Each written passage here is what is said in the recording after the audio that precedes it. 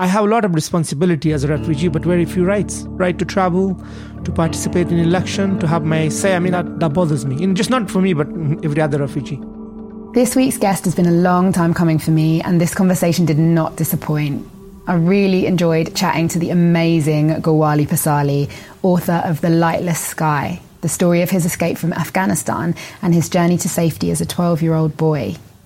I actually read Gulwali's book about 4 years ago, around the time when my Afghan foster brother Arash had just joined my family. And it impacted me so much. It gave me so much insight and context, and my whole family actually, into what Arash had been through but couldn't quite yet communicate to us. So Gulwali's book ended up being an integral part of Arash's integration into our family because it just helped us all to understand so much. Gulwali is literally full of information and wisdom, and he also just really, really made me laugh with his very dry, tongue-in-cheek sense of humour.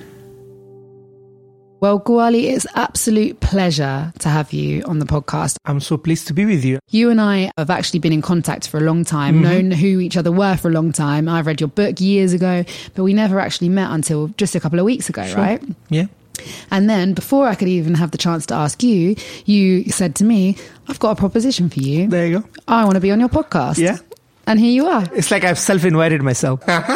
It was because I look up to you in some ways, and I appreciate the work that you do. And I think when I saw the podcast and the things that you do on social media and how it impacts people, I thought, why not? I knew you were going to ask me at some stage. I thought maybe I should just put myself forward.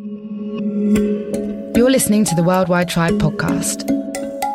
I'm your host, Jazz O'Hara, and together with some very special guests, we'll be taking you on a journey across the world without you having to go anywhere. We're here to amplify voices, from the people leaving their countries and everything behind them, to the volunteers working alongside them. We'll be hearing from those currently living in refugee camps and people working on the front line, the real heroes of today, the humans behind the statistics and the headlines. Join me as we transcend borders, nationalities, religions and languages to hear from the people with which we share this world, our worldwide tribe.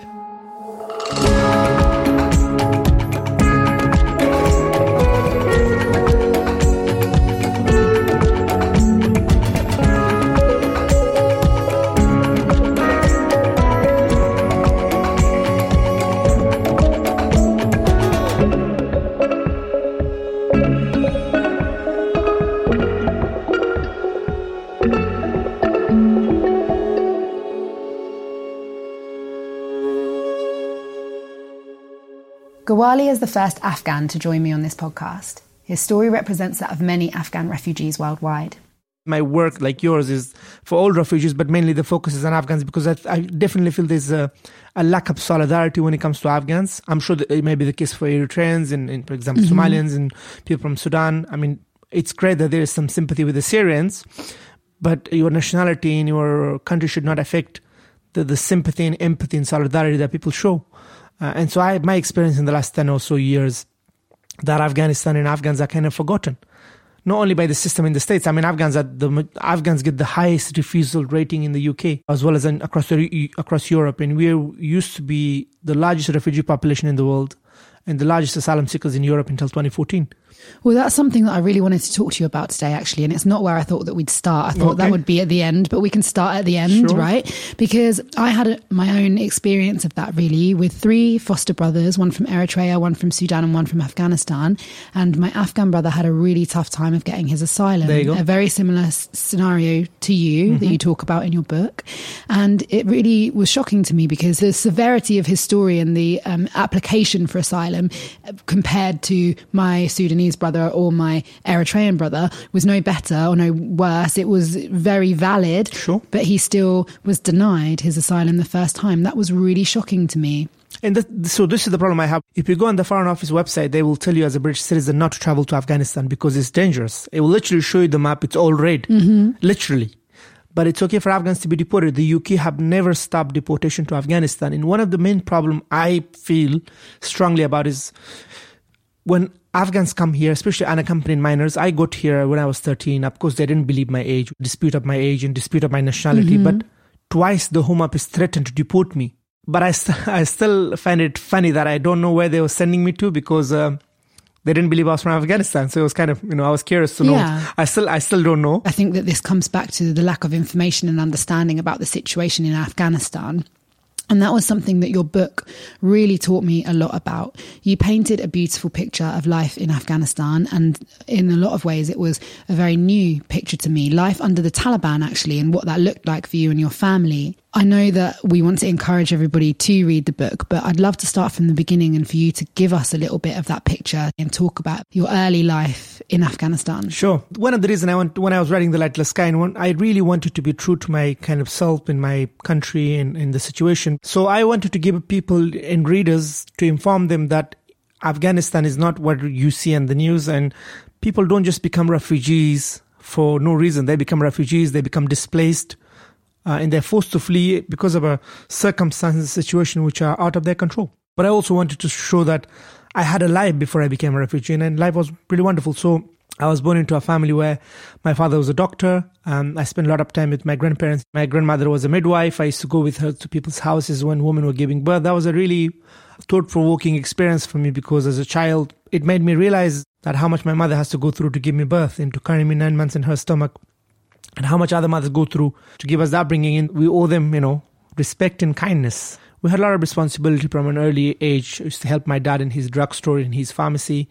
Going with my grandma, sometimes I would be like sleepless going to the school because I would have to go with her when people would invite her, because we lived in a very remote district where for a woman in labor to give birth, for the family to take her to the nearest city, Jalalabad, would either the mother or the child would die because the roads and the condition was so bad. So my grandmother was literally delivering babies all over the district, and people will either bring their wives to our house or they invite her and take her there. And I would be the guy going with her, even though she was really old. And I remember I used to hold her hands going there, and I was like coming back. She used to tease me. I was like, "Grandma, you don't touch me, okay?" Like, and she used to put her heads in my hairs and trying to tease me, because you'd seen where her hands had been. Exactly, that day. Yes. It was without going into too much details. So did you see? Were you? I would hear all the screaming and the shouting, and it was acceptable for you to be there because you were a small boy. I was child.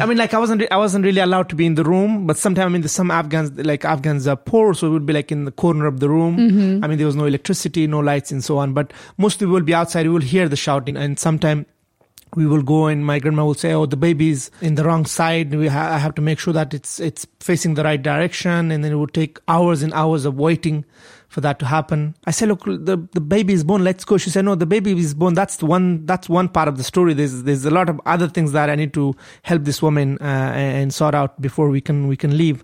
It was a good lesson about life, and it's amazing how a child is born and how somebody gives life, one human gives life to another human. It's a really beautiful thing. And so my grandmother, God bless her, she passed away a few years ago. She was very dear to me, and until before I left home, I used to sleep with her and my granddad.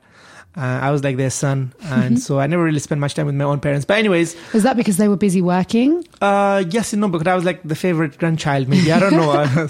I just liked them. When I was born, my father was actually fighting against someone somewhere or saving lives, because he was a doctor, so he was also a fighter as well as saving lives. And so I spent a lot of time with my grandparents. But when the war started in 2001, it changed everything for us. My home in my country became a war zone. I can't describe how we lived in constant fear every day. Every night, from rocket attacks, from bombardments. And it's serious. It's easy for me to say it here, sitting in a safe space and place. But when you are there, bombs, and you see, we used to call it B-52s, the planes which dropped bombs. Whenever we used to hear a sound of plane, which actually I'm hearing now. Yeah, how weird. What a coincidence. But, it was scary. It really was, because you never know where they will drop a bomb. Or maybe somebody from the ground will be targeting it with the missile or the rocket attack. So we used to hide in bunkers at night with my mom and the siblings and the women in the house. And we lived for many months in fear of being killed. And a lot of people we knew lost their lives. Houses were destroyed. Sadly, I had members of my family who were killed by the US forces. And so it was a situation where you can't even imagine. And that's why a lot of people, like my family, were forced to send me and my brother away. Gulwali lived during the Taliban reign. Reading about life in Afghanistan during this time in his book, The Lightless Sky, was eye-opening to me and unpicked my simplistic notions of goodies and baddies. The Taliban were pretty heartless people, but at the same time, they were not very democratic, but they were successful in some ways. Can you talk a little bit more about that? Because again, The Lightless Sky taught me about life under Taliban rule, and we have a very negative perception of the Taliban, and it's like, goodies, baddies, that's the end of that. I think that's quite a simple picture. So my views of the Taliban has changed a lot, not least because I've been influenced by the Western world, but in no way am I saying, am I defending the Taliban, but I was actually born just before they came in, at the time they came into Afghanistan. So I only experienced like a bit positive side of things because we experienced peace and security and we felt really safe. For the first time in a long time, the country had that under the Taliban. That stability. So according to my parents, they said before they came to power, there was a civil war. Around 1 million Afghans lost their lives. Before the civil war, there was the Russian occupation for 8 years where about 3 million Afghans lost their lives. And about 50,000 Russian troops were killed. And so the Taliban put an end to the civil war. They provided, security and justice, even though with an iron stick. There was a lot of oppressions of women's rights and girls' education and so on. The Taliban were pretty ignorant, take the country backwards. And the Taliban imposed a very strict Islamic law and a very strict backwards... because I've seen pictures of Afghanistan in like the 70s and 80s where women are in bikinis exactly. on the beach. And that's the problem. This is the thing. My dad used to say, he said, we were willing to give our freedom for security. And he said, what is the point of freedom when you can't be, when you're living in fear? Exactly. You can't be alive. You could be killed. So that's why a lot of people supported them in the beginning, but then they turn into, they became really, I think power makes you corrupt and they become corrupt and they use that power wrongly. And initially when they came to power, people joined them because they were tired of the civil war. They were tired of we didn't have a centralized system. So a lot of people supported them. But when the Taliban government collapsed, which we didn't think would happen, the whole thing about 9/11 and everything else is happening. I don't want to get to the politics of it, but there were no Afghans involved in 9/11. And I think there's a wonderful book written by an American journalist, New York Times journalist. It's called The Wrong Enemy. She argued we were in the wrong country for the wrong reasons. I just think the US, if 9/11 had not happened, I wouldn't be sitting with you. And I would perhaps, I wanted to become a doctor like my father. I would have not lost members of my family in the war. And I would have not sacrificed so much. Everything was fairly peaceful under the Taliban. Suddenly, the country was at war after the collapse of the government. I don't want to talk too much about politics. You're absolutely right. But on a personal level and on a people level for your family, what did that look like? And it destroyed my family, I lost my loved ones to the war. And I don't know any Afghan who have not lost a loved one to the war, either in the last 18 years or in the last 35, 40 years. I'm not seeing my grandmother passing away. My little sister passed away a few years ago. It's difficult. You grieve, if you are there at those occasions, like my brother got married, it was a happy occasion. My other sister got married, I was not there. So those are things that happens once in a life. And you want to be part of it. And I think being a refugee, you missed out not only on the food and friends and family and loved ones, but you missed out on occasions that are important. So I got married, I would have loved for my mother and family to be there. But they weren't. It saddens me. And I think sometimes it's hard to explain to people the sacrifices that you have to give. And everybody was impacted. All good people, good families were affected by the war. And war is never a good thing. Military action. Even being in the UK for over 12 years, I still see the British and American forces in Afghanistan as an occupying forces, as an invaders. Even though I feel like they need to be there, it's quite necessary now because of the situation. I still think they shouldn't have been there in the first place. And when we go and invade countries and intervene in places like Afghanistan or Syria and other parts of the world, in Iraq, we ought to take responsibility. We're happy to actually go and bomb countries, but then we wouldn't want to take their refugees. I'll never forget how shocked I was when I first went to Calais and I met many Afghans who told me that they'd worked with the British and the American army, that they spoke perfect English because they'd been translators in the army. And so when they were persecuted... But they were in danger there. It's like, we don't know you. Who are you? Yeah, they came to the UK and then they were turned away. Yeah. And that was really shocking to me because we have this charity, Help for Heroes. I think that those heroes need to extend to the Afghan heroes that worked with our forces as well. They're definitely seen by the Taliban as traitors, but as for the US, the UK governments or the army, there was a case recently, an Afghan who was a translator. There was a dispatches program that interviewed this Afghan translator, and he said, look, I was a friend in need. When I need Britain, I've been turned away. And so it's some really terrible stories. Ultimately, I just think, Britain needs to lead. and welcome people. And I think I end up here for a reason. I mean, I traveled through 10 countries, 11,000 miles. I was unwelcomed. And I mean, I hear these arguments a lot that, why didn't you stay in a country, the first safest country? And I hear people, why didn't you go to Pakistan or Iran? Why didn't you go to a Muslim country?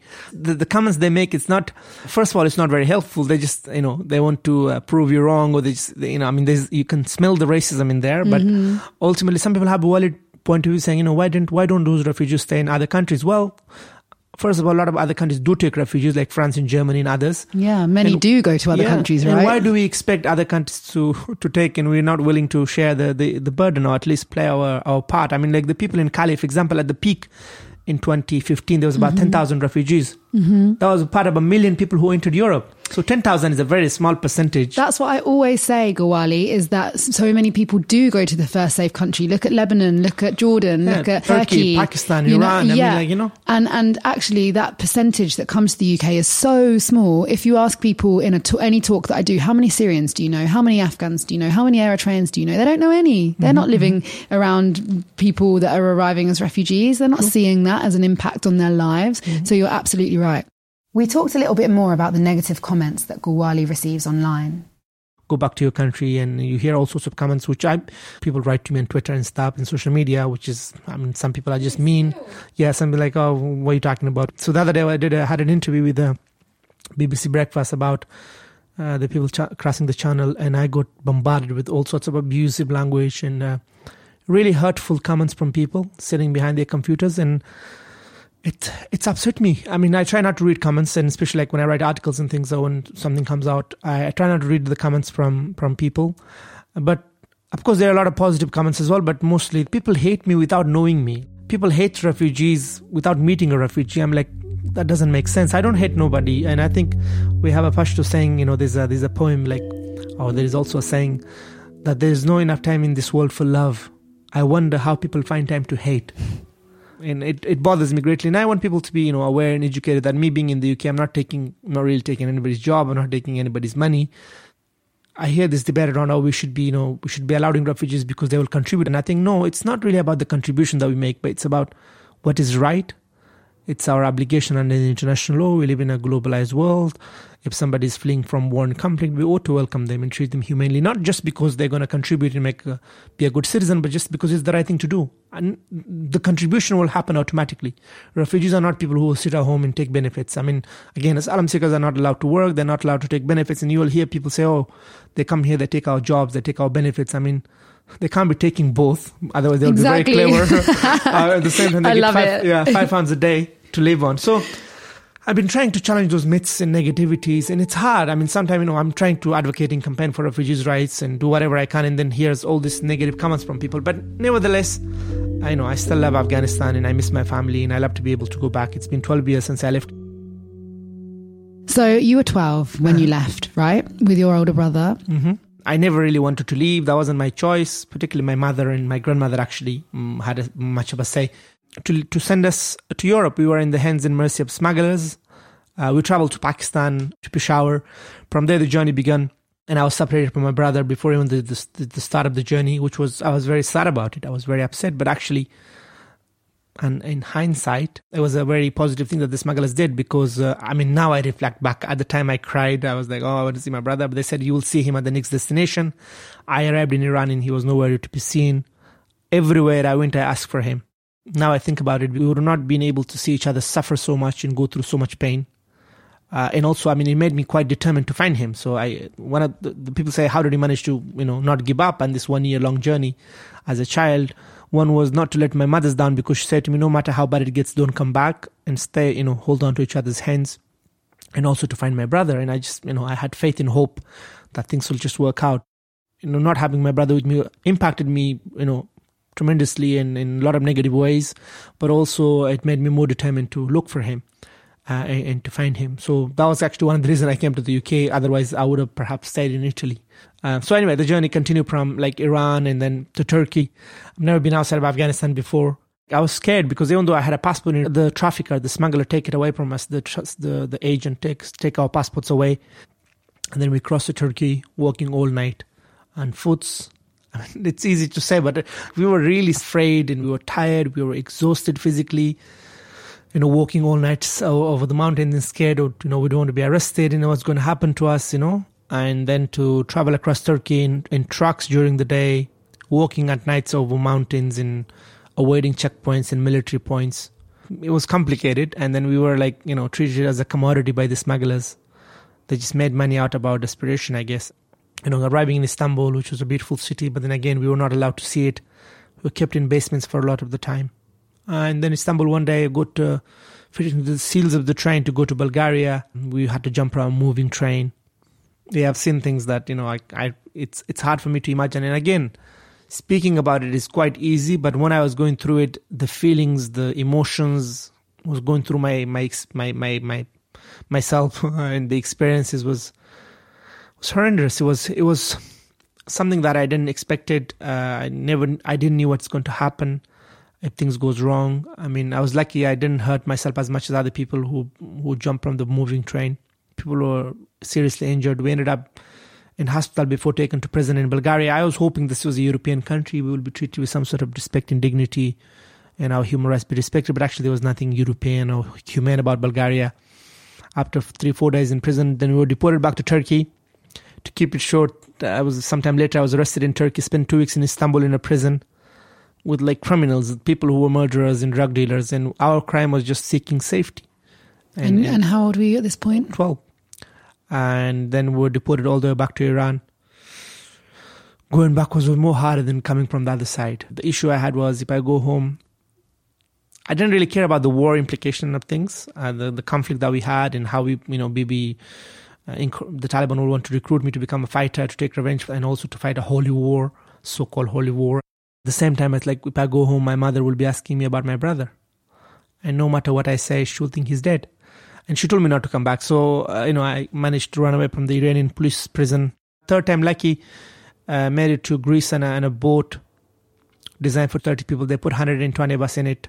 We actually traveled from Izmir. I know you spend a lot of time in Izmir. I've seen a lot of your social media posts. It's a beautiful place, but we had a terrible time in Izmir. So we were taken to some mountains. And then we were supposed to board a boat to Greece. That night, the boat did not arrive. We went to the sea, and then we had to walk back to the jungle, the forest. We stayed there for 3 days and 3 nights. The smugglers, the traffickers were nowhere to be seen.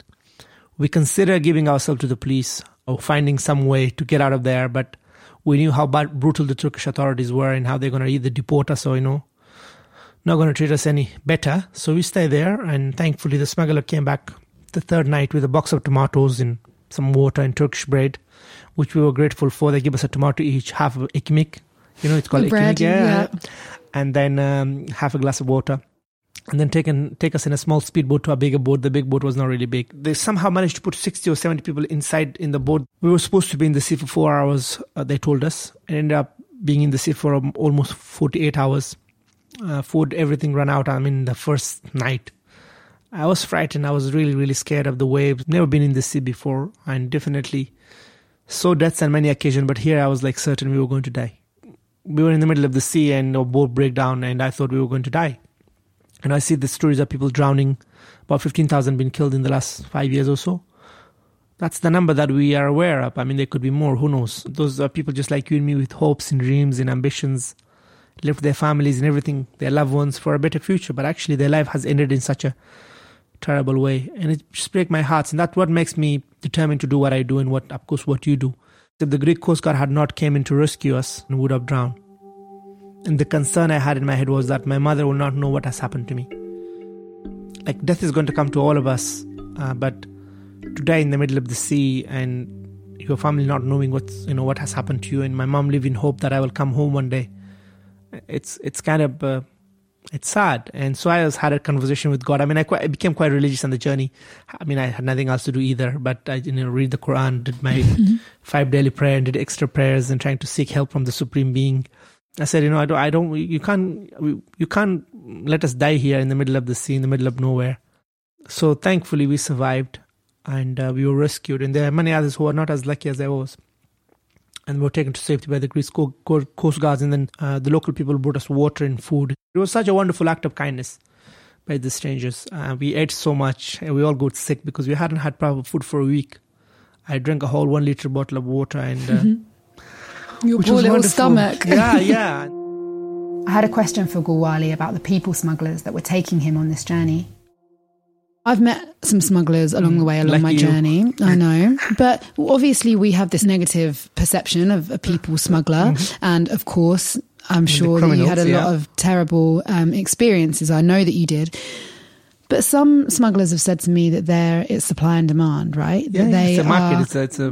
And that they are actually offering service. What people really want. Yeah. And they're the only people doing that. And did you find that you did come across smugglers that were actually trying some really nice human beings, I mean, like I stayed with a smuggler in the border of Turkey and Iran. Great guy. We called him the Black Wolf. And I told him, you're a smuggler. And he said, look, you're insulting me.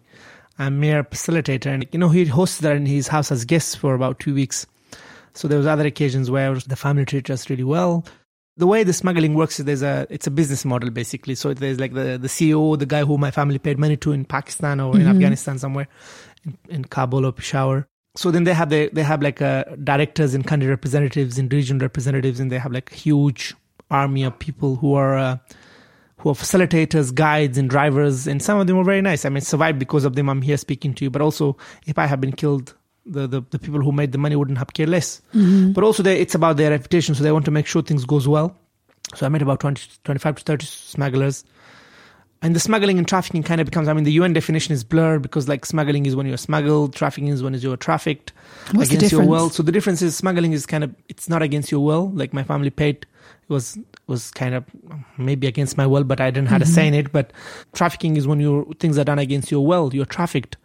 But it becomes blurred on the journey. There's times where you have no say whatsoever, and then you're just being put in dangerous situations, and you're just being forced to do things that you wouldn't do as a normal human being. And so I feel like we became, on the journey, one of the things that was interesting, we became like sheep, and they were our shepherds.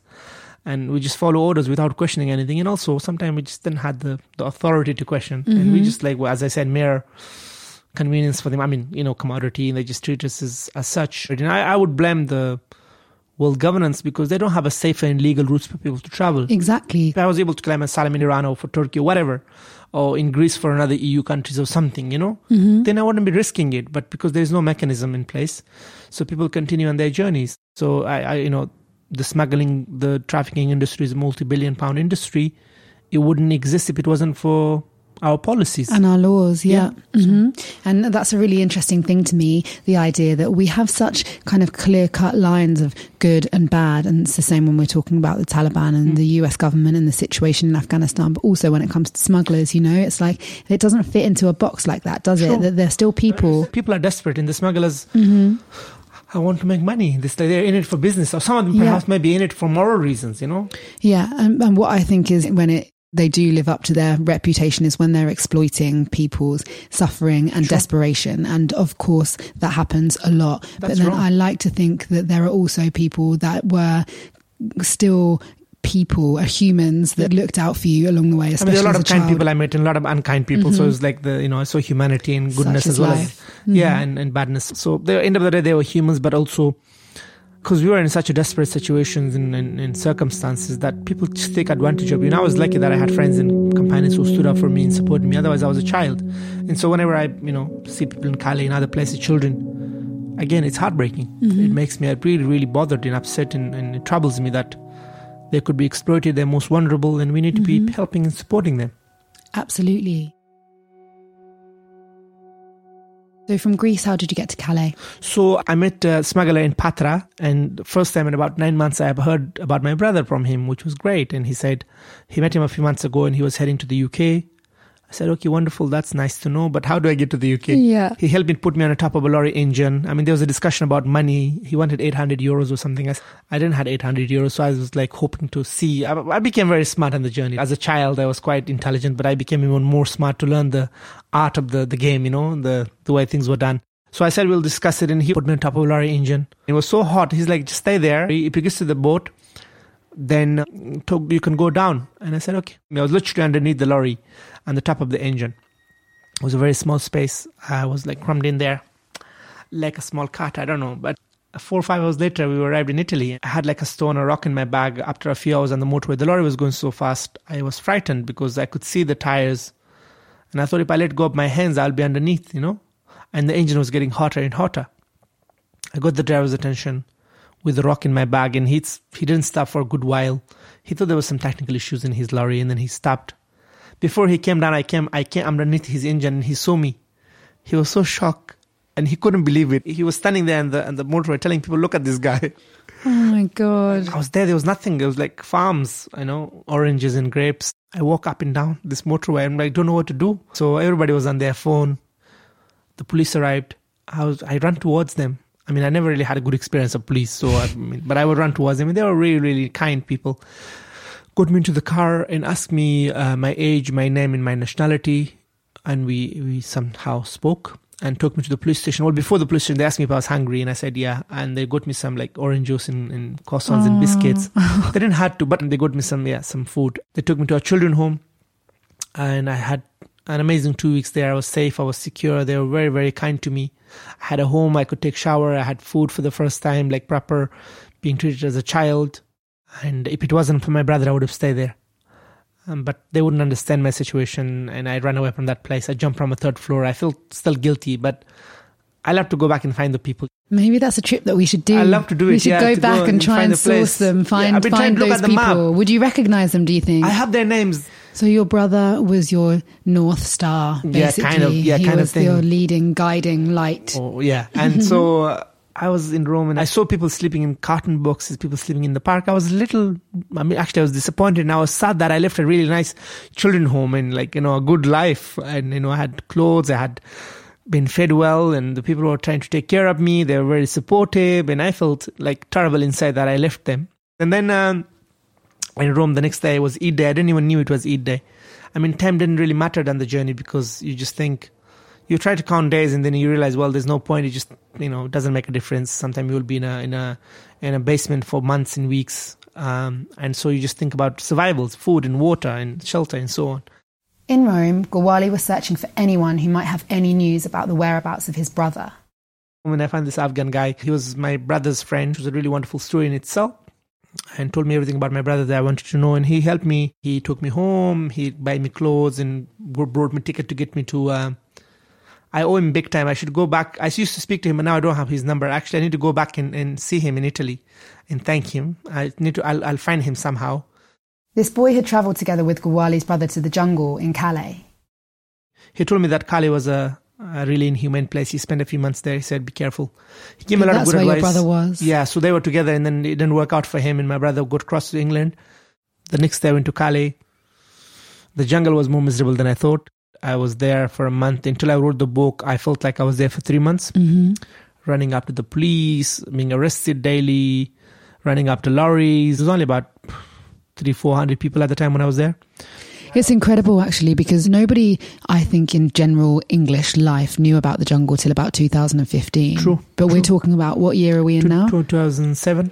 So actually there's been people in Calais trying to cross to the UK for years and years and years. Sure. We tried everything, the trains, the lorries, back and forth. Some people went to Dunkirk. We call it Dunkirk. Mm-hmm. Maybe that's the right name, Dunkirk. I don't know. You know, there was a camp of about 1,000 people that's just been evacuated. So sad, just yeah, this I saw week. the videos and photos from Help Refugees. Uh-huh. I mean, the thing is, I wish this was history. What I'm telling you is it's happening now. Uh-huh. And that is what is most troubling. So after about a month of 100 attempts and going through all sorts of humiliations, misery and cold and I wanted to give up. I was so close, yet I was so far. Once burned my face with chemicals in a truck. Such a bad experience. My face was burning, and I had to keep it outside from the blanket all the time and keep it to the wind. Do you know what those chemicals were? Oh, no, because I thought when I got into it, I thought it was like some sort of beans or something. And then when I come out, my face was black, and then I washed it. It made things worse. I think it was some sort of coal, some chemicals. I don't know. I got a cream and stuff from the hospital. It was burning for months. It's a miracle that you look like you do now. Well, there you go. I think my skin, some skins peel up from my face. So now you've got a brand new baby face underneath. Maybe. And when people say, why don't people stay in France? Yes, there are a lot of people who stay in France, but there are thousands in the streets in Paris. There are thousands in Calais. And don't I know that? This, as you say, is not history. I was in Paris last week. I took an Afghan boy and a boy from the Ivory Coast and an Eritrean boy, all for some food. And then they just went off into the night as I went back to my Airbnb, and I just felt terrible about it, that there's still hundreds of kids, unaccompanied kids like you, living on the street in Paris at the moment. I was grateful to the strangers and people who give us food and water. So I crossed to the UK in a refrigerator lorry from Calais after about my 100th attempt, and made it to the UK.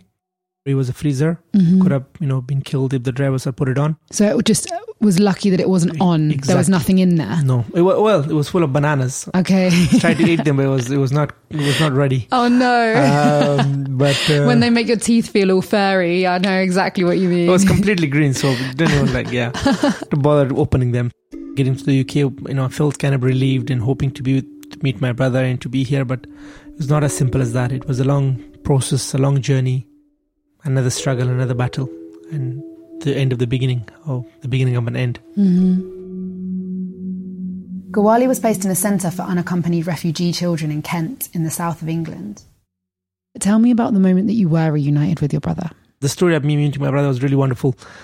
I was trying to get the Home Office to help me, and the Home Office were pretty unhelpful, and so the social services, they said, we can't really find your brother because there are like millions of people in Britain, and I'm sure they could have if they checked, but giving him his name and date of birth and everything, because I didn't know where he was. I knew he was in the UK, but I didn't know where he was and how to get hold of him. God, I can't imagine how frustrating that must have been, that you'd made this whole journey to find him. You'd made it to the country that you knew that he was in, and you still go and find him. Yeah, and then one day there was a trip to London.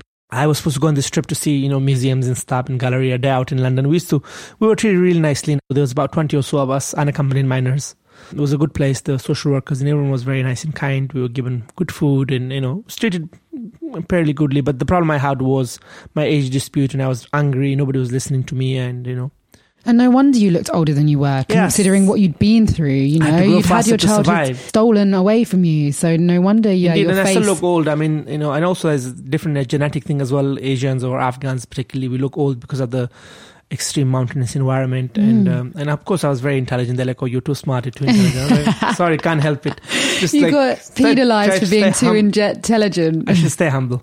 But now you're 25, right? Almost, yeah. Almost 25, and I bet people think you're older than that. Yeah, some people think you look 30. I'm like, yeah, thank you very much. One day I walked out of the centre because I was angry with the whole situation, and then I thought, where am I going? What am I going to do? And I took a train to Tunbridge. That's where my family live. There you go, Tunbridge Well. I went to Tunbridge Well. I used to go to Tunbridge Well every Friday for Friday prayer. And then I realised I had nowhere to go. And then I called them back. I said, I'm sorry, I want to come back. And they had to pick me up from the station.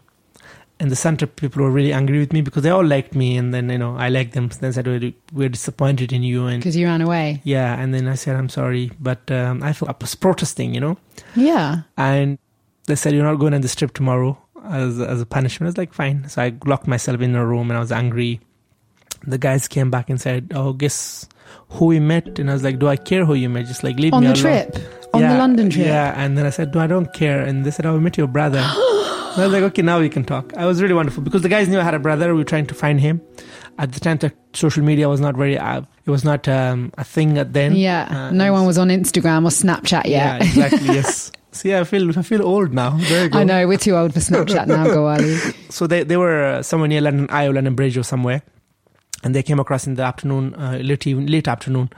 They met there was a group of students coming from Manchester. My brother was in this group. He was studying at Manchester College at the time. And then he realized this was like new Afghans, and he came over to talk to them. I mean, we Afghans talk to Afghans, I'm sure you know that. Spot each other. Yeah, of course. I think it's pretty normal. If I see someone, especially if he's new to the country, I will recognize that he's a new Afghan, a newcomer. So they started talking to each other, and then they're like, "Oh, you look like someone who know," and they talk as fast as him, and blah blah blah. Yeah, and then they kind of worked it out, and so it was really wonderful. And then he called the next day. I couldn't believe it. I can't believe that you had not almost been on that trip with them. It was good I was not on the trip, so in a way. Why? Because then you would have seen him. Yeah, but then it was better this way. So yeah, I guess so. And then he called in a few days later. He visited me and stayed with us for a day or two. It was really wonderful.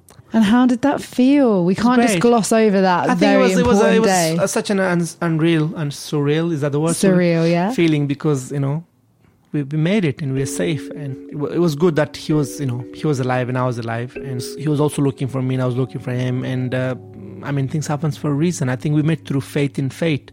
It was meant to happen. It was supposed to be like that. And at the right time as well. Like you said before, like maybe actually it was easier to go through that journey without having to witness each other going through that suffering, which is something that I'd never thought about halfway before. Through, exactly. So do the smugglers do that on purpose sometimes? Not really, but sometimes they don't have choice. They just have one. There was one space for this on the top of a lorry engine, and they could only put me there. Like maybe if there's two, it just makes it more difficult. Yeah.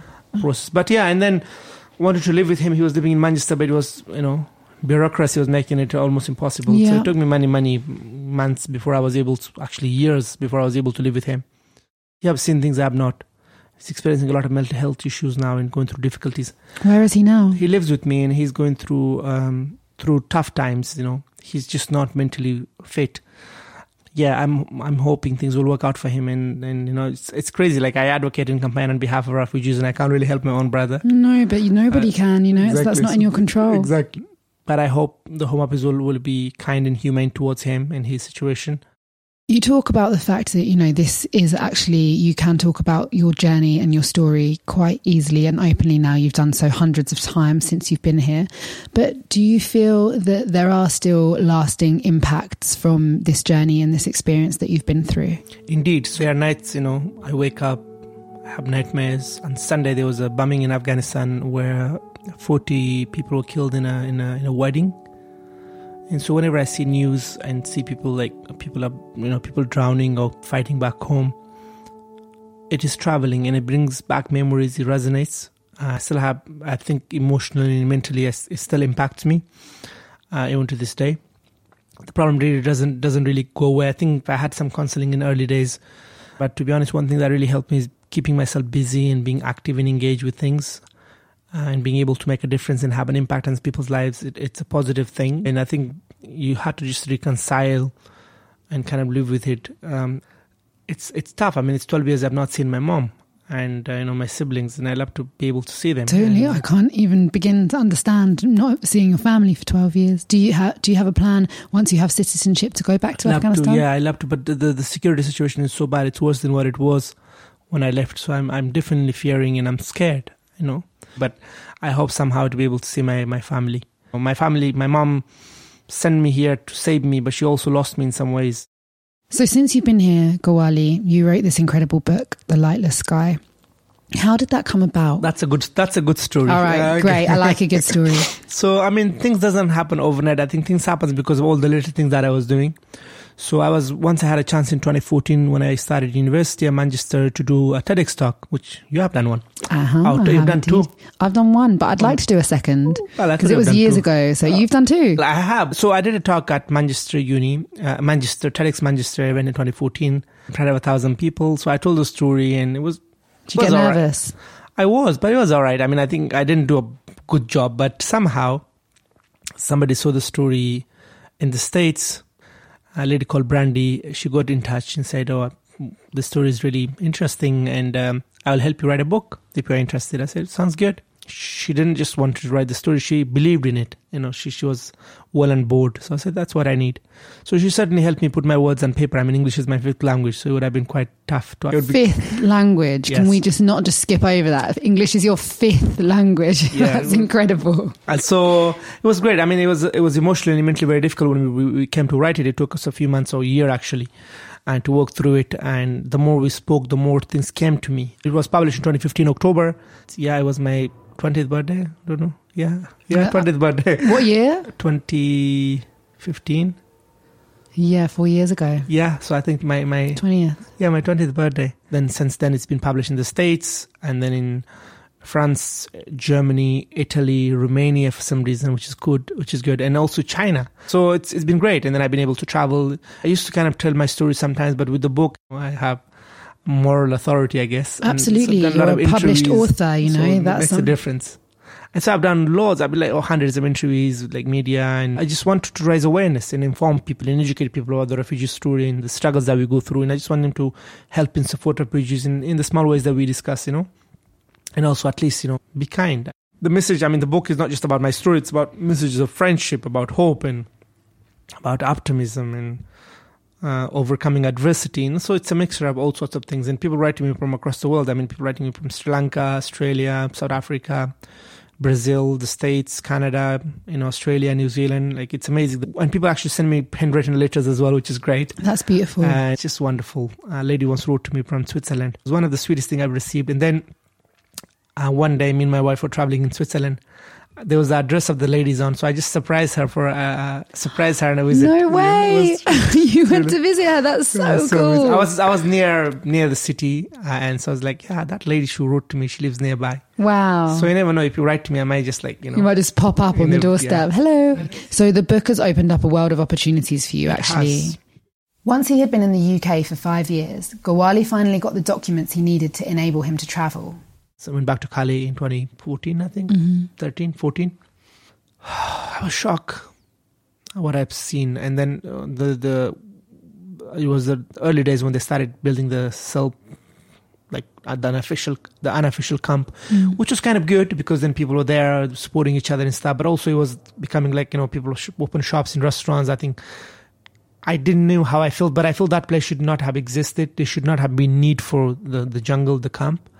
But then when it was destroyed, it made things even more worse. Well, exactly. Vulnerable people in a difficult position. I totally agree with you. I had real mixed feelings. Same. And I was confused by the fact that it was a place that I thought it shouldn't be there. Mm-hmm. People shouldn't be living like that. It was good it was there at least. Yet when it was destroyed or when it was demolished, I was devastated. And that was because there was no alternative option for those people there, that actually they'd created the best of a bad situation. And for that to be taken away was even more devastating. Indeed. And there's a lot of people who are coming to the UK, they come here because of family reason, because of culture, language, I don't know, like all sorts of reasons people want to come here.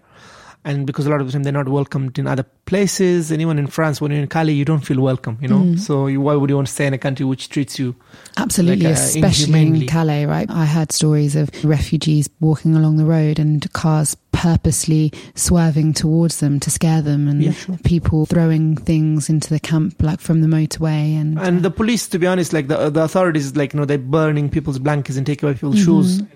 It's like, I don't know where we're heading with this. I think we've got to find a better way and solution for it.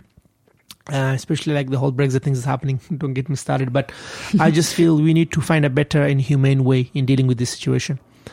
We shouldn't expect France to deal with it all, or Sweden or Germany and other European countries. We need to play our fair share. We were supposed to take 3,000 unaccompanied minors, and we ended up taking less than 300 and made a U-turn. So, like, what does that say about our responsibility and our role in the world? We were supposed to be outward-looking Britain, supposed to be leading in a humanitarian crisis, but we wash our hands of responsibility and spend 30 million also building fences and walls in Calais. Absolutely. I mean, we built walls before Trump thought of one. And we're so outraged by Trump's wall, but we're building our own. We have built it before Trump even became president. So I saw millions of pounds worth of fencing and security in Calais. Spend that money wisely and humanely. I mean, this problem is not going to go away. We had to find a sustainable solution for it. I mean, the first thing is if there was no wars in Iraq and Afghanistan and Eritrea, there was no this conflict of like people being forced to do things against their will, then people wouldn't leave, and we should support communities and people in their own countries. I don't want to be here. I want to be with my loved ones. I don't care how poor and rich I am or how successful or unsuccessful I am. That's not the point. The point is people who want to be with their families. I mean, who don't want to be with their family? I have a very positive experience of Britain, that people are very welcoming, people are very open, people are kind, but the majority of them are silent. They're good people, but they don't speak out. The minority who are mean, they speak out. They wouldn't tell me the things that they would say in the media to my face. Those messages that you say that you got on the bottom of an article, nobody would say those to your face. People exactly. are brave. I mean, if they say to my face, I would maybe be able to respond in some ways and say, look, that's not right. And I just think, good people need to speak out. I always advise people to write to their MP, to get involved with their local refugee charities like refugee welcome groups, and support in charities like, the Worldwide Tribes and others who are working in the front line. And I set up a charity called My Bright Kite to support young refugees in the north and continue raising awareness. I think going on demonstrations, working with local councils. And a lot of the time I encourage people, if they have a space, to foster. I think fostering is a very rewarding experience. So, we shouldn't feel overwhelmed. I absolutely agree. There you go. I think, we shouldn't feel overwhelmed. I mean, we do feel overwhelmed because of the crisis. And to be honest, it's a crisis for the people who are making the journey, not for us. Not really a crisis for us, it's for the people who are going through it. And there are, little things we could do to make life better for people and support and help them in some ways.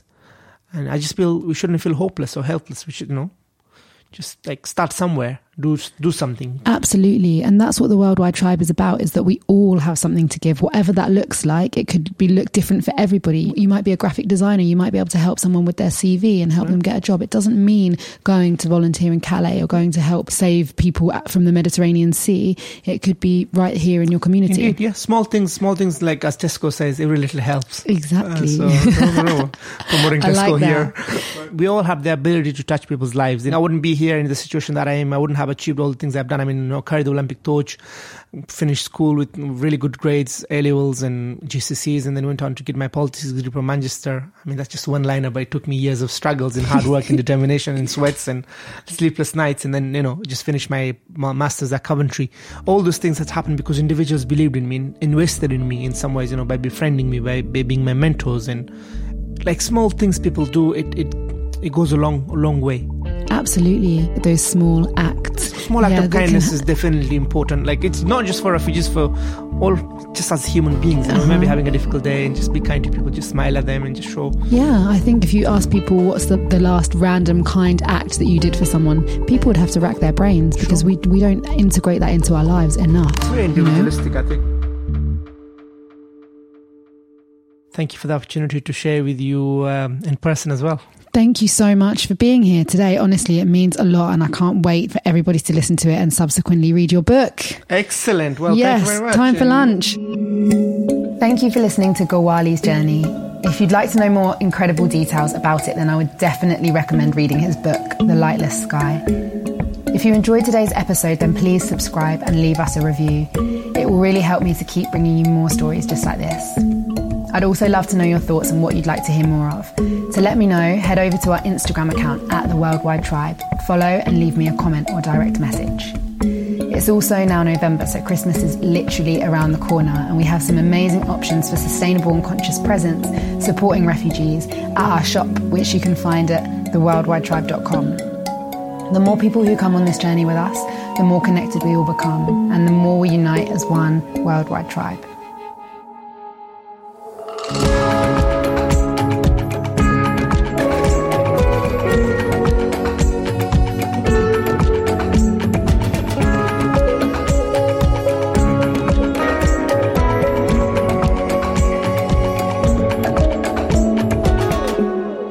Big thanks to Alexander Wells for composing our original music and mixing this episode.